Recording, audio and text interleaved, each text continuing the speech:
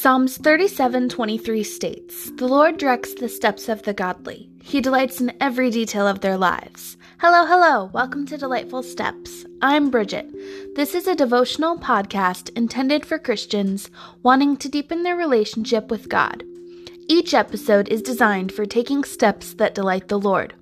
This episode's topic is the fall of Jericho. Let's get started. Joshua 6:1-27. Now the gates of Jericho were tightly shut because the people were afraid of the Israelites. No one was allowed to go out or in. But the Lord said to Joshua, "I have given you Jericho, its king and all its strong warriors. You and your fighting men should march around the town once a day for 6 days. 7 priests will walk ahead of the ark, each carrying a ram's horn. On the 7th day, you are to march around the town 7 times, with the priest blowing the horns. When you hear the priest give one long blast on the ram's horn, have all the people shout as loud as they can. Then the walls of the town will collapse, and the people can charge straight into the town." So Joshua called together the priests and said, "Take up the ark of the Lord's covenant, and assign 7 priests to walk in front of it, each carrying a ram's horn." Then he gave orders to the people, "March around the town, and the armed men will lead the way in front of the ark of the Lord." After Joshua spoke to the people, the 7 priests with the ram's horn started marching in the presence of the Lord, blowing the horns as they marched, and the ark of the Lord's covenant followed behind them. Some of the armed men marched in front of the priests with the horns, and some behind the ark, with the priests continually blowing the horns. "Do not shout, do not even talk," Joshua commanded. "Not a single word from any of you until I tell you to shout. Then shout." So the ark of the Lord was carried around the town once that day, and then everyone returned to spend the night in the camp.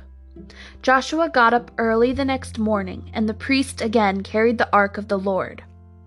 The 7 priests with the ram's horns marched in front of the ark of the Lord, blowing their horns. Again, the armed men marched both in front of the priests with the horns and behind the ark of the Lord. All this time the priests were blowing their horns. On the 2nd day they again marched around the town once and returned to the camp. They followed this pattern for 6 days. On the 7th day, the Israelites got up at dawn and marched around the town as they had done before. But this time they went around the town 7 times. The 7th time around, as the priests sounded the long blast on their horns, Joshua commanded the people, "Shout, for the Lord has given you the town." Jericho and everything in it must be completely destroyed as an offering to the Lord. Only Rahab the prostitute and the others in her house will be spared, for she protected our spies. Do not take any of the things set apart for destruction, or you yourselves will be completely destroyed, and you will bring trouble on the camp of Israel.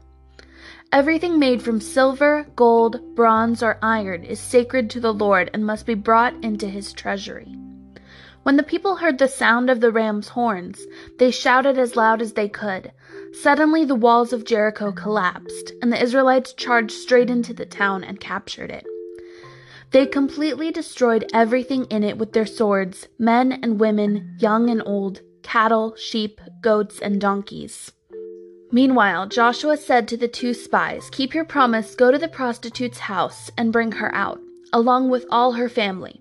The men who had been spies went in and brought out Rahab, her father, mother, brothers, and all the other relatives who were with her. They moved her whole family to a safe place near the camp of Israel.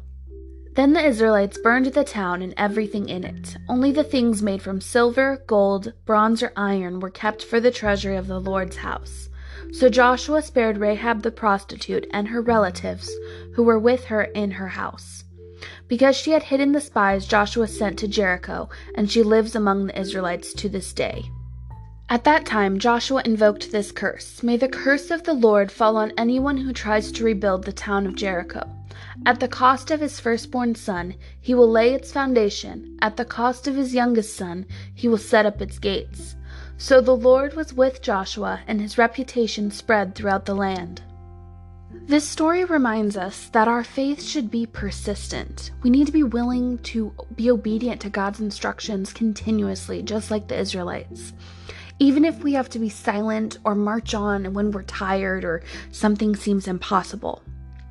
This story also reminds us that we need to trust that God will provide, because the Israelites knew that God provided when He got them out of Egypt, parted the Red Sea, and provided manna and water for them in the desert. We can trust in God because He does not abandon His people. He'll be with us no matter what, even if there's walls and a whole building and city surrounding us. It will crumble if God says it will crumble. Here are some steps to having consistent faith. Step 1, be obedient. Listen to God's instructions and obey so that you can be used as His vessel for great things. Step 2, trust God. Trust that He will provide. Trust that He will not abandon you. Trust that He cares for you because you are God's special possession. You are His masterpiece and you are a child of God.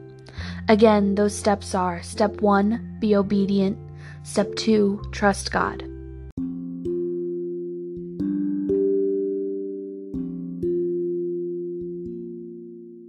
Thank you for tuning into Delightful Steps. If you'd like to get updates on new episodes, you can follow the podcast on Instagram at Delightful Steps. Tune in every Friday to the Delightful Steps podcast so we can continue to take steps together to delight the Lord.